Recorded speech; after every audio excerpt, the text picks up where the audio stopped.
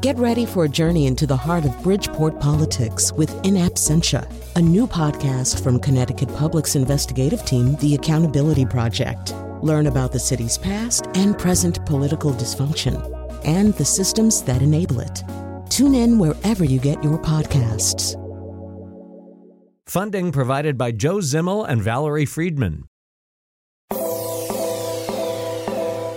Nearly half of parents with kids in grades K through 12 said the first year of the pandemic had a negative impact on their children's emotional well-being. That's according to a 2022 Pew study. The pandemic increased cases of anxiety and depression, including amongst children. Children like Connecticut's new kid governor, Ellie Mendez. Let me tell you a little secret about myself. I, too, have been learning how to cope with anxiety and depression. Did you know that 5.6 million kids are diagnosed with anxiety and 4.2 million kids are diagnosed with depression? This is a real community issue. This is Disrupted. I'm Kalila Brown-Dean. Later, we'll learn about a program at Yale that's helping to increase the number of women in elected and appointed office across the U.S. But first, Ellie Mendez was inaugurated as Connecticut's newest kid governor earlier this year. She's a fifth grader at Monroe Elementary School, and her platform focuses on raising awareness about anxiety and depression in kids. She joins us now with her teacher, Michael Wren. I started by asking Ellie what it felt like to be chosen as kid governor. It feels amazing. As soon as I found out I was kid governor, I knew that now I have a voice and people will actually want to listen to me. And I can voice my own opinions and people will actually understand. And you are using your voice in really powerful ways to not just have an impact on other students and young people, but really help all of us understand. Talk to me a little bit about the process. What did it take for you to become the kid governor? It was exciting and stressful at the same time. There were many parts to the campaign, from building out the platform to making my video and getting all the kids really understand why I was running around anxiety and depression. It was a great learning experience. Mr. Wren, you are Ellie's teacher. You have worked with young people throughout your career. And I'm listening to her talk about the process to become governor and thinking about how many adults can't even navigate a process to win such an important position. What was it like for you when you heard about Ellie's platform and then her eventual win? Needless to say, Ellie is a very impressive young fifth grader, and her demeanor, the way she carried herself throughout this whole process just exemplifies that. Ellie is a student who is super busy outside of school. She does soccer, she does gymnastics. So for her to, in addition to her schoolwork and all of these things outside of school, to take this on as well was extremely impressive. And to further elaborate on that, her platform is something which I'm sure Ellie will share with you that's near and dear to her heart. You know, this is something that she has experienced and wanted to make a change. So to see someone who has experienced what her platform is, anxiety and depression, and then to get up in front of we're a small school, so about 60 fifth graders, and give her presentation in front of these 60 fifth graders was beyond impressive. Ellie, let's talk about that platform, because part of your platform in campaigning for kid governor was about anxiety and depression. Talk to us about that platform and why it was so important for you running for kid governor. I feel like it's really important that all adults and parents, teachers have a better understanding anxiety and depression, and to be a little bit more aware of the signs and needs for the kids who have it. Yes, yelling and more listening. I want to create tools for kids in the classroom to be able to speak up and be heard. Less yelling and more listening. What an important message for everyone. One of the other things that I appreciate about this, Ellie, this is a topic that often people don't talk about, that often people navigate these challenges and don't talk about it because of fear or shame or not being understood. Was it hard for you to say, these are the things I want to talk about? Or did you feel like I can do this even if it's hard? Sort of both. When I first experienced anxiety, it was very hard for me to talk about it. I would usually cry a lot, but I learned to get over it by my mom. She's been very empowering to me and a very help of me coping with anxiety. What a wonderful tribute to your mom, the ways that she supported you and continues to encourage you. And Mr. Wren, you have also been a support, not just to Ellie, but other students as well. Talk to us about what you're seeing as a teacher. I don't think these were things that people widely talked about maybe 5 or 10 years ago. We just dismissed what young people were feeling and experiencing. What are you seeing from your vantage point as a teacher? Kids have to navigate so much more these days than they did 5 years ago. This is my 20th year teaching, so I've seen quite a bit. Kids have had to battle in the past with, notes being passed around or something like that. Students talking about them on the playground. Well, kids, I'd say within the last 5 years with the rise of social media, they have to navigate so much more.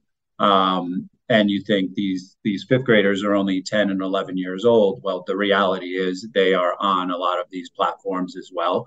So in addition to all of those hurdles that kids had to overcome prior to the social media age, those still exist. And now you add this on top of it, it's a lot for these kids to manage. And we see it. We see what text messages come through on group chats for some of these kids, which you would hope that all parents are closely managing and watching over. But the reality is these kids are resilient. They have ways of getting around and hiding things. And unfortunately, when the parents don't see some of the things that other students are saying, then students are not going to speak up because they know that the whole point of them sneaking around behind their parents' back to be able to do this stuff is going to get them in trouble if, a student says something to them on a platform that they're not supposed to be on in the first place. So here at school, we encourage kids. We have a wonderful school counselor and school psychologists, and of course, myself as the teacher.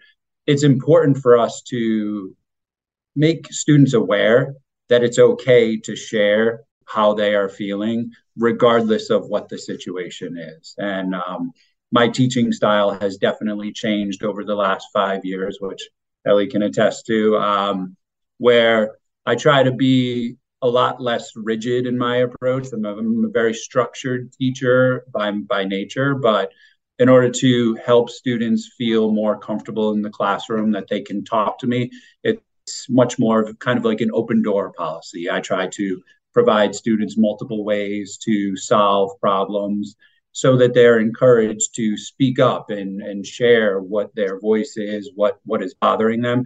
And I think that has gone a long way in terms of helping students feel comfortable speaking up to me, in addition to just the school counselor and psychologist. Ellie, you said in your video that people don't take anxiety and depression amongst kids as seriously as they should.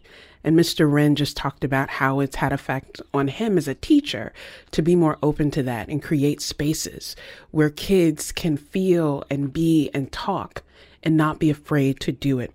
Why do you think people don't take this as seriously when it comes to young people like yourself who are navigating this? I think it's because times have changed and adults have more of a hard time believing that kids at such a young age are experiencing anxiety or depression. They tend to think it's a more behavioral phase than actual serious mental health, and that needs to change. Also, people back then, they didn't use so much technology as they do now. We have so much technology, internet, Facebook, TikTok, that people are pushing themselves to be something that they're not, and that's not okay. Mr. Wren, I have been an educator for about 25 years, and I'm listening to Ellie and thinking about how much we learn from young people rather than what we think we're teaching them, the ways that they can help us learn. And one of the things that is, technology is important. One of the other real challenges is COVID and the ways in which isolating young people, more screen time may have contributed to some of these factors. As a teacher, what are you seeing in terms of the long-term impact of COVID and the pandemic and the ways that we had to balance keeping people safe with keeping them connected? That was one of the most challenging parts. And I think it kind of opened Pandora's box a little bit, because during COVID, we were not in the classroom with the students, obviously, and we encouraged this back and forth between students that, as a teacher, I couldn't really monitor. If you think about Zoom breakout rooms, we would teach a lesson, students would go into Zoom breakout rooms and they would be talking to each other. Now, if we were in the classroom, I would be able to monitor those discussions much easier than I am in a Zoom breakout room.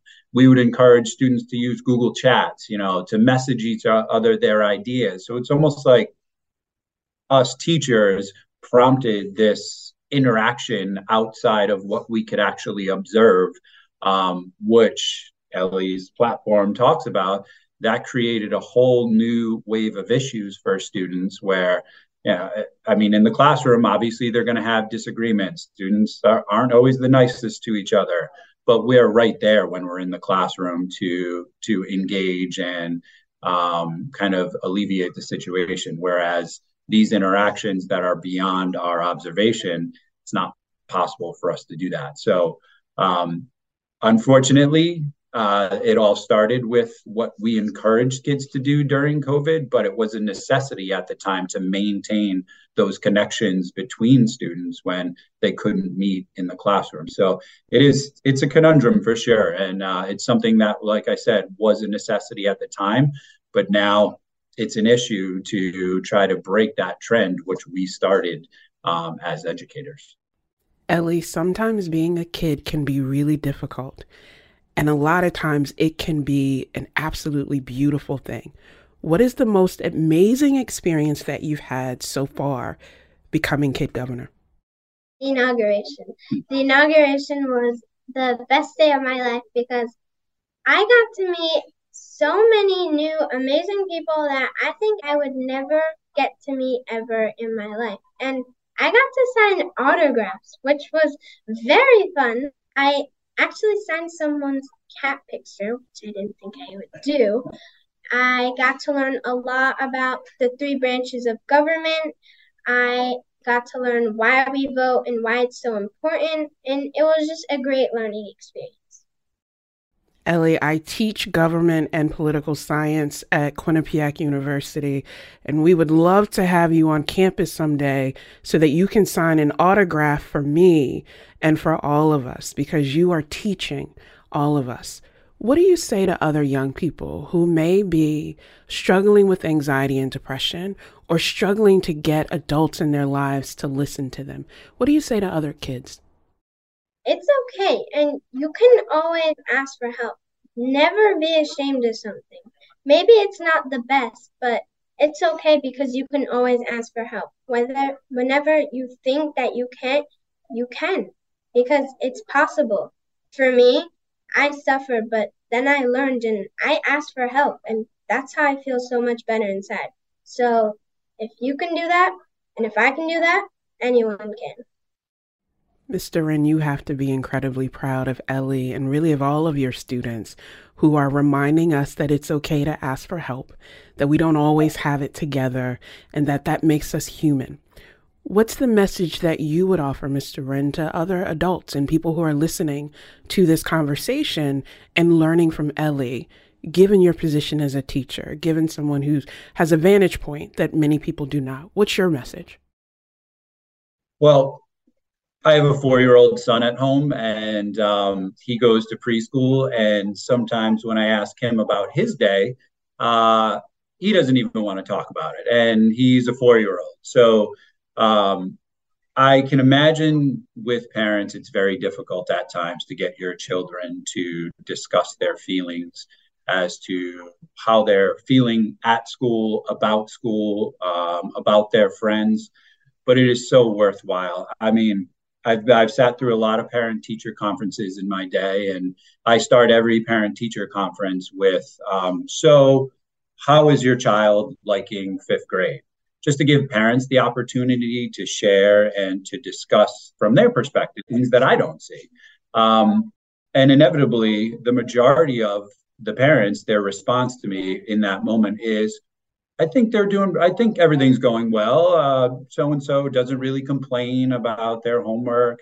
And I would encourage parents to just dig a little bit deeper, as difficult as it is to have some of those conversations at home. I get it. We work them hard here at school. They're tired when they come home, and talking about the day is something that they're not always going to want to do. But the value of talking about not just what happened that day at school, but how they feel about what happened that day at school will just allow students the opportunity to truly voice what's going on, instead of just, we covered 2-digit times 2-digit multiplication today, mom and dad, but to talk about how they feel about the academics, about the social aspects of school, about just what's happening, just giving students the opportunity to try and share. And I know that's difficult because a lot of times they don't actually want to share. But I mean, Ellie, speaking on her platform, is trying to exhibit the value of allowing students the opportunity to truly talk about their feelings. Can I add something? Of course. So every single time when me and my family have dinner, we'll always do what's your high and what's your low of the day. And I know I'm not a parent yet, and I don't have kids or anything, not anytime soon. I feel like my parents, since my brother has really bad anxiety, I feel like I can kind of help him more when he shares his high or his low, because then I can get more about it and try to help him. Ellie, I think that's important because it's about all of us realizing there are highs and lows in our days, that we can share that and be supported in that, but also know that someone else is listening to us. And whether you are a fifth grader, an amazing fifth grader, or an adult, knowing that someone is listening makes all the difference. Ellie, you're in fifth grade. You've got a while before you finish school. What do you want to be when you grow up? Well, when I'm older, I want to be a chief human resource officer of a multi-billion-dollar company. You have big dreams, big goals, and you have the persistence to make it happen. And so I can't wait until we see Ellie Mendez on the cover of Forbes magazine, leading human resources for a multi-billion-dollar industry. We're going to speak it into existence. Mr. Wren, I want to ask you this. We hear so much bad news about young people, so many stories of people being critical of young people. But you and I get to see every day the amazing power of young people. What gives you hope for the future? I think kids today are a lot more flexible than they were 5-10 years ago. Part of that is they've been exposed to so much more. Part of that, from just speaking from my perspective as a teacher, I know that I've changed my approach to my instruction. And we always encourage our fifth graders to come up with a way to solve problems that works for them. Something we do here is we teach the kids 3 or 4 different ways to solve a problem. And they choose to gravitate towards the way that best suits them. And I think that we've been doing this for a couple of years now, and I've definitely seen a shift in students' willingness to take chances because they have the freedom to do so.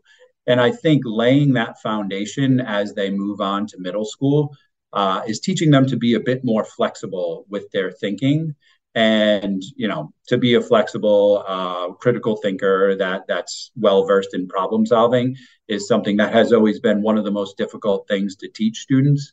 And this slight adjustment in our instruction and all the stuff that these kids have to manage nowadays obviously can be a bit more anxiety producing, which is why Ellie's platform is so important, but it's also kind of reshaping the way that students think. And that makes me hopeful, knowing that they're going to be better critical thinkers and problem solvers. And, we're sending them off to middle school. It's not like we're sending them off into the workplace, but it's got to start somewhere. So why not in 5th grade before they make that jump to middle school?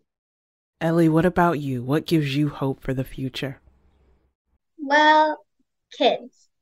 Kids make me hopeful because we're the future of tomorrow. I believe that this generation, my generation, is a generation of change, because if we made it through the pandemic, then we can definitely make it through anything else.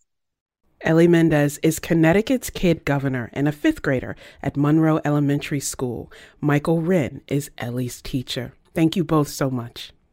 Thank you. Thank you for having us. You can find out more about Ellie and her platform at our website. It's ctpublic.org/disrupted. Coming up, we'll learn about the work of the Yale Campaign School and how they're helping more women get involved in politics. I'm Kalila Brown-Dean. Stay with us.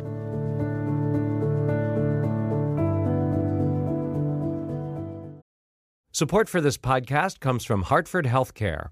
Elevating Health is funded by Hartford Healthcare. Loneliness can be a significant health risk to people of all ages. Dr. Laura Saunders, a psychologist from Hartford Healthcare's Institute of Living, talks about social isolation and why we need to connect in person. Loneliness actually is a pretty significant health risk for people that struggle with social isolation. It affects their blood pressure, it affects their immune system, it affects your willingness to get up and get out, and can cause some not just emotional issues, but health problems as well. You're not alone. Dr. Saunders explains how important it is for us to look to others and get out of our comfort zone. I like to talk about social isolation as not just that individual's problem, but it's a community problem or it's a family problem. We need to connect with others. We can take space at times as well, but we need to step out of our comfort zone and do things to connect with other people. It's life-saving. For more information, go to ctpublic.org/elevatinghealth.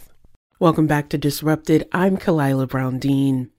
In the 2018 election, we saw a huge jump in the number of Democratic women running for office. Since then, we've also seen an increase in Republican women who are getting involved in electoral politics. But women, regardless of political party, still face a number of barriers. I think there's this hesitancy sometimes for women to want to know all the information before they jump into the ring, right? There's this idea that you have to be a policy expert in every possible subject matter. You need to understand the ins and outs of the roles and responsibilities. Women like to be prepared, and they want to know that running for office, they tend to be more motivated to jump in if they feel like there's a pathway for them to be solution-oriented leaders, right? That was Valerie Dowling, director at the Women's Democracy Network at the International Republican Institute. She was speaking as part of a Penn State panel last month called Politics Unequal, the State of Women in Elected Office. This segment, we're talking about how we get more women involved in politics. It's something that the Campaign School at Yale has been focusing on for decades. We're joined now by Patty Russo, Executive Director of the Campaign School, and Ernestine Dawson, who graduated from the program in 2017. She most recently served as Digital Director and Advisor to the Chairman for the House Democratic Caucus, Representative Hakeem Jeffries. Patty started by telling me a little bit more about the Campaign School. It is the most amazing experience for women who are interested in running for office, or interested in running campaigns, or for women who are interested in learning how to be a more effective leader on an issue they feel passionately about in their community. The way in which we have led our premier 5-day training program, our 28th year, I'm happy to share as well. It's like no other experience that a potential candidate potential leader can have in our country. As you think about where this program started and where you are today, what is it that you want people to get out of participating in this program? This sense of that they can do it, that they are unstoppable, that we will always be, and Ernestine will speak to this, the safety net that they will need. Politics is rough and tumble, as you know, and it's gotten increasingly so. And so when I think about where we were in 1994, we were created really as a result of the Year of the Woman in 1992. There were so many women, both on the Democratic and Republican side, that were running for office, running for Congress. That was the year of Carol Moseley Braun running for the United States Senate and winning. So many of the women that came through Connecticut to raise money won that year. So those of us who have been very politically active, and you know my history, you know how politically involved I've been forever, we're feeling rather smug about shattering that glass ceiling. It's like, wow, finally, look at all these women who won. Now we're going to see this sea change. We did not.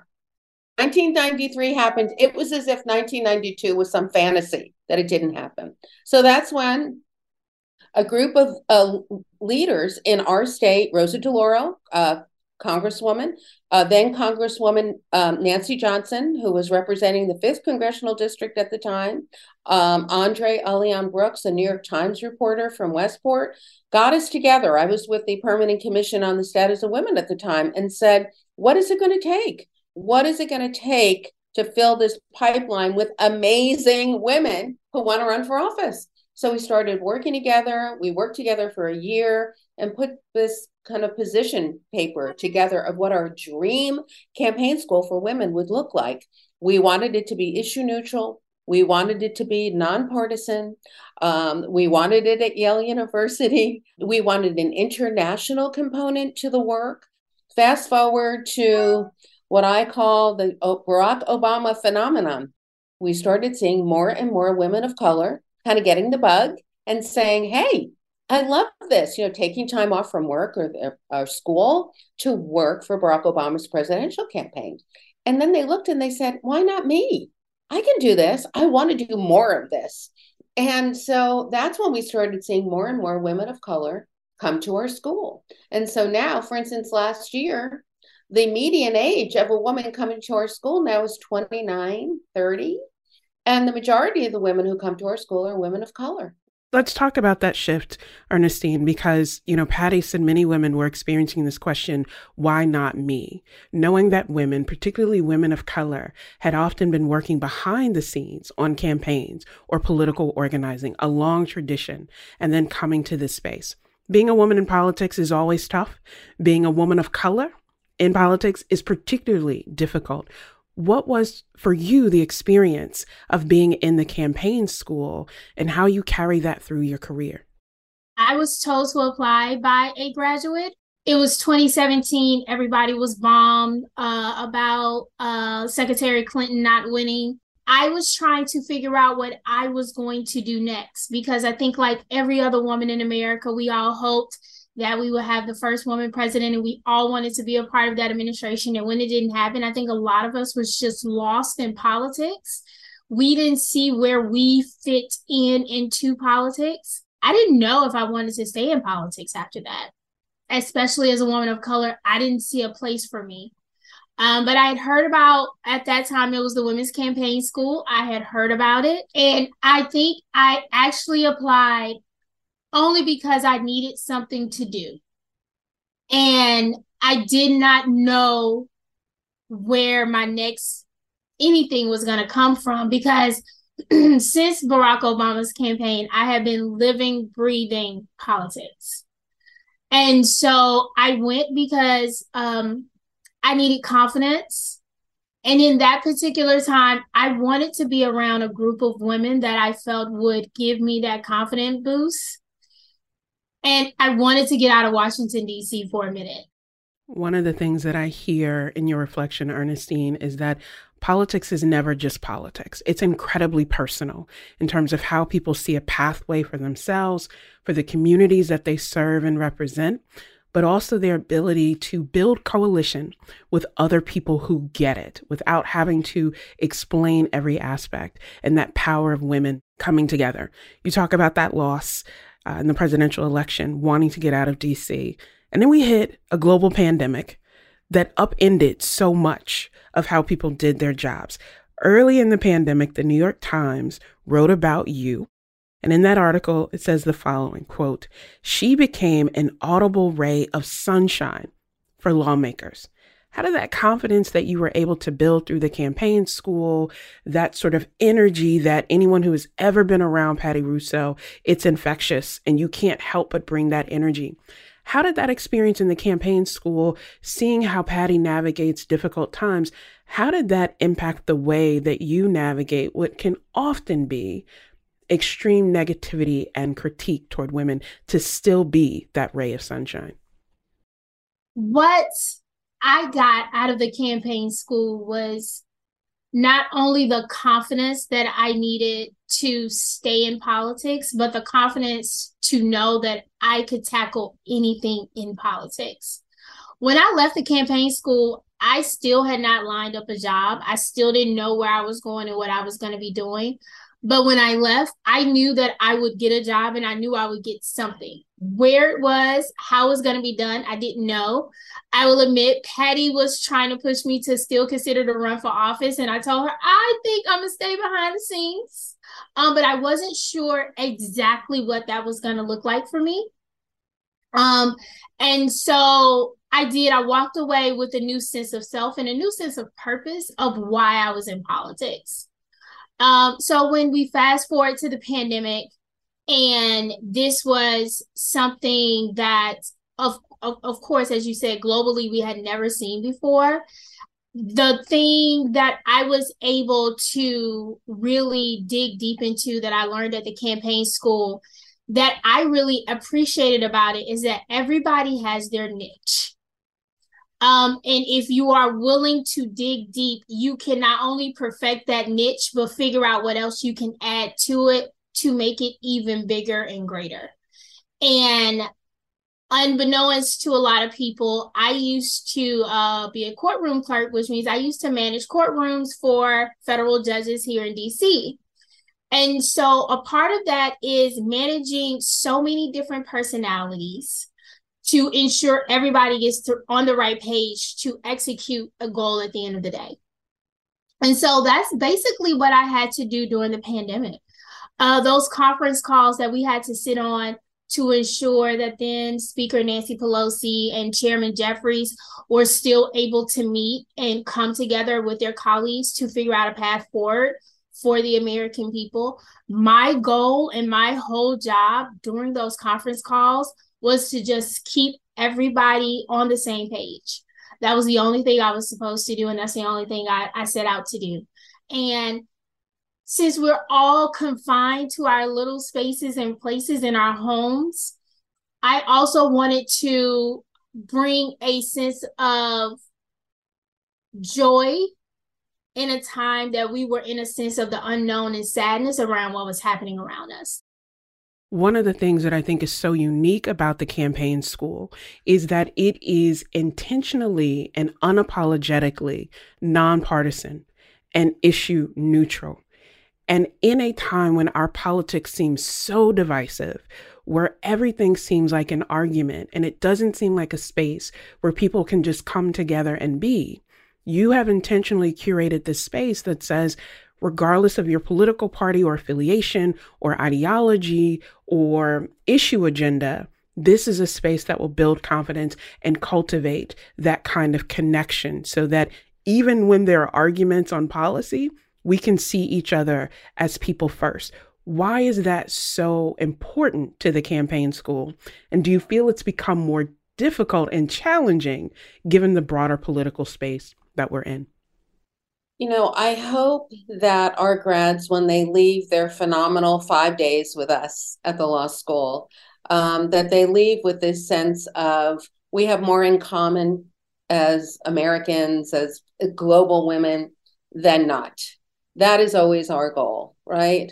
That we can always find common ground. And, sometimes it's harder than others. This is a very paralyzing moment, in our history. I come by it simply. I worked for the late, great Bella Abzug. And back then, there were even fewer women members of Congress. So she had to rely on her girlfriends, Shirley Chisholm and Millicent Fenwick on the other side. A lot of times when I talk to groups of young women, and I'll say to them, how many of you have credit cards in your wallets? And of course, every hand always goes up, right?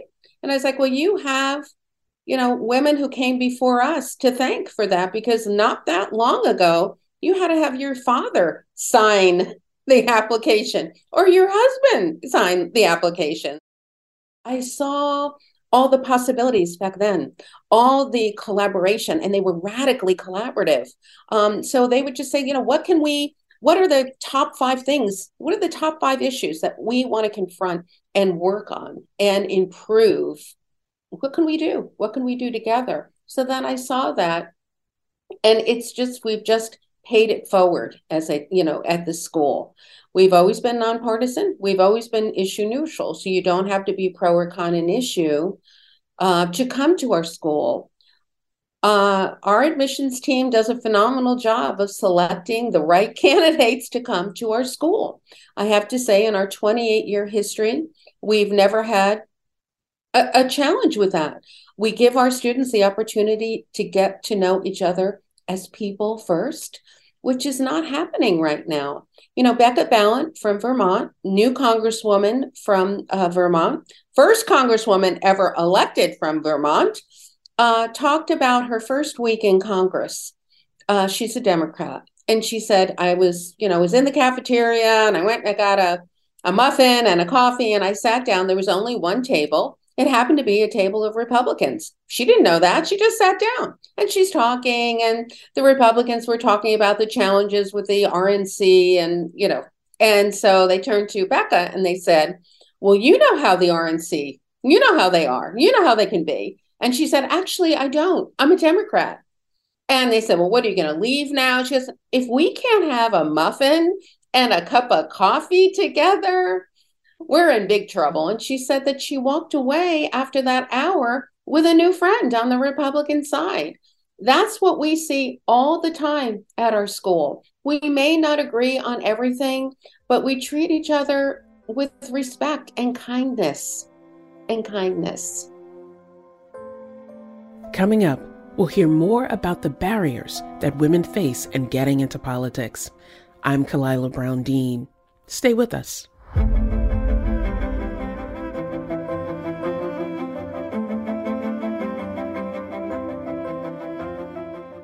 This is Disrupted. I'm Kalila Brown Dean. I think we have to give credit to the American who has done more to get women into politics than anybody else this century, which is Donald Trump. Hillary Clinton, first female major party nominee for president, did not have this galvanizing effect on American women where they all decided, I see myself in her, there's a place for me in politics. It did not happen. The day after Trump was elected, women were literally in the streets. The Emily's List website crashed because women were just sending in their resumes saying, what can I do? How can I do something about this? That was Time Magazine political correspondent Molly Ball in a Penn State panel last month called Politics Unequal, the State of Women in Elected Office. Next, we're talking to one organization that's been working to get more women in politics for 2 decades. The Campaign School at Yale is led by Patty Russo. She joins us now along with Campaign School grad Ernestine Dawson. She recently served as digital director and advisor to the chairman for the House Democratic Caucus, Representative Hakeem Jeffries. Ask Patty what we're seeing right now in terms of national trends of women running for political office. It's a very, very difficult political climate out there for women right now. We've all heard the stories, even in Connecticut. We've had this kind of sense in Connecticut that we're in this bubble, that there's more tolerance, that we treat each other more kindly. We don't. So all of that negativity and hostility that we're seeing on the federal, on the national, is starting to trickle down here in Connecticut. It's very disappointing. It is terrifying at times. There have been situations where I've attended debates for our grads just to be a friendly face in the audience. And really disruptive people have had to leave, have been asked to leave. It's a very unsettling time. And we don't need one more challenge that will hurt women from taking the leap, right? We talk a lot at the school about doing things afraid. Do things afraid. Let us be there. We will be there for you. And Ernestine spoke so eloquently about that. We don't just say, come, having a phenomenal week with us, and then good luck to you, right? We stay in close touch with our grads, which is why we only accept 80 every year. So our 5-day training is coming up. It's the first year in 3 years. We're back at Yale Law School the week of June 12th. We've got our online application period open right now. People can go to tcsyale.org and apply. Please apply, take the leap. We will be there for you. Every year we tweak our curriculum. Ernestine will speak to this. We tweak our curriculum based on what is going on in the world. And what is going on in the world right now is security on the campaign trail. We revved that up last year in a big way. We want our grads to be ready for anything that comes their way.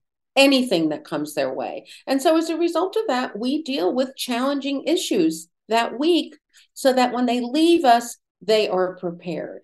And they also know that they can call us. They can, Ernestine will tell you, I'm a night owl. My husband will say to me, are you done for the day? And I'll say, well, I think so. And then my phone rings and it's 10 o'clock. And that's when our grads are getting off the campaign trail. They've been campaigning all day. That's when they need a little pivot, right? They need a little pep talk. That's what we offer to our grads. And I think that is kind of our secret sauce. That we never want our grads to feel isolated. I'll say to them, so now that I'm back traveling, I'll say, okay, I'm coming to DC. Who wants to have breakfast with me? If you have good news, I can't wait to hear it. If you're floundering, you need to see me. You need to come. And if you think you're going to hide, I will find you. That's the kind of connection we have with our grads. Ernestine, we increasingly hear from younger people that they are disillusioned about politics, that they question their role in democracy or the ability to be inclusive in that regard. What do you say to young women who may be contemplating whether a career in politics is even a path for them, whether that's running for elected office or working behind the scenes? What do you say to them based on your experience in the campaign school, but also your career? I say life is an experience. Politics is one of those things where now at the point in my career that I am at, I can't imagine what my career would have been like if I didn't decide to continue to move forward.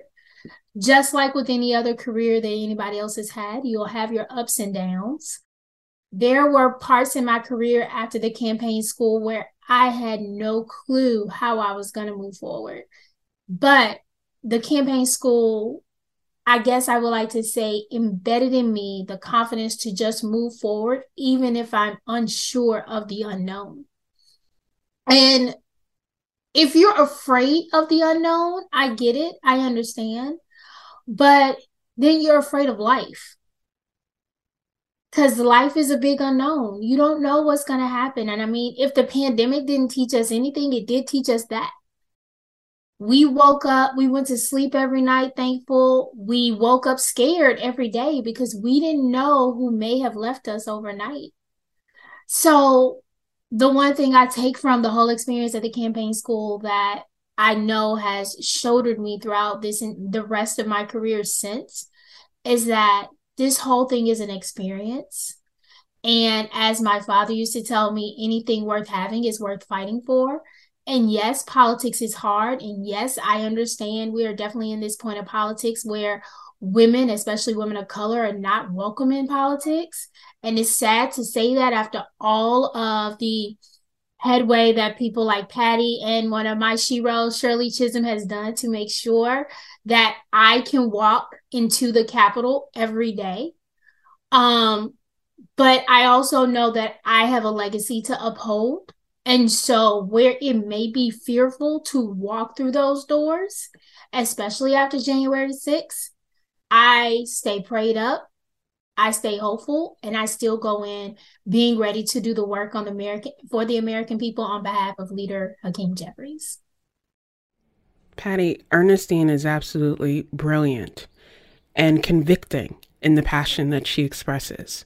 And you mentioned earlier your work with another brilliant, passionate advocate, and that is the late Congresswoman Bella Abzug. We are now in the 30th year of that equality and credit legislation that she was the author for, and that I imagine had moments where she may have been afraid or where it seemed daunting.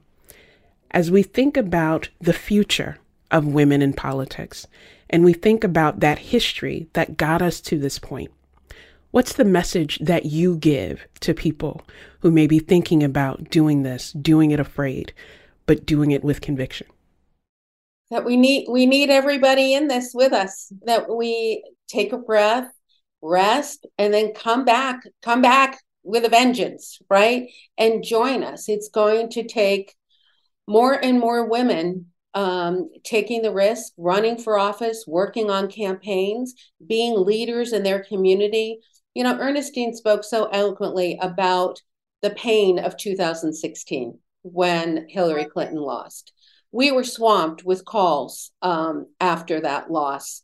Women were depressed. They couldn't believe it. They were in shock. What do we do next? What do we do?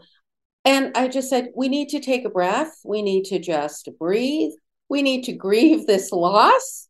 And then we have to move forward. So then in 2017, when we had our first Global Women's March, we were, again, swamped with phone calls. Hi, I'm Anna from Akron, Ohio. I marched. I'm mad. I want to run for office. When's your next campaign school? Well, that's my idea of a good time on a Sunday afternoon, is to return those phone calls. I was swamped after that. But then when I was having these conversations with these women who, again, had its kind of newly discovered passion for politics and saw the impact that this was going to have on their lives of Hillary losing, I said, oh, Anna, I'm so glad you called. Where are you registered to vote in Akron? Oh, I'm not registered to vote. You're not registered to vote. This is when I'm grateful to be on a phone call and not on a Zoom call. The Italian veins were popping out of my neck. You're not registered to vote. No, but I'm mad now, so I want to come to your school. No, you're not coming. You'll have a heart attack. We are not for everybody, which is the other thing that I like to say. We're not. We work you hard. Ernestine will share that we mimic the energy of a political campaign, 12-hour days.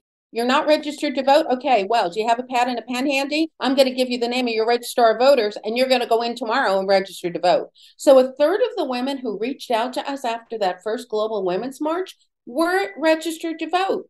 The second third were registered to vote, but didn't vote in the presidential in 2016 because, quote, oh, the candidates were so similar, I just couldn't make up my mind. So 2/3 of the women who had reached out to us were not ready for a 5-day intensive with us, but they were ready for a 1-day intensive with us. So that, again, thanks to that moment in history, we turned something that was a challenge into something phenomenal. We have a 1-day training now called the Campaign School at Yale, the basics.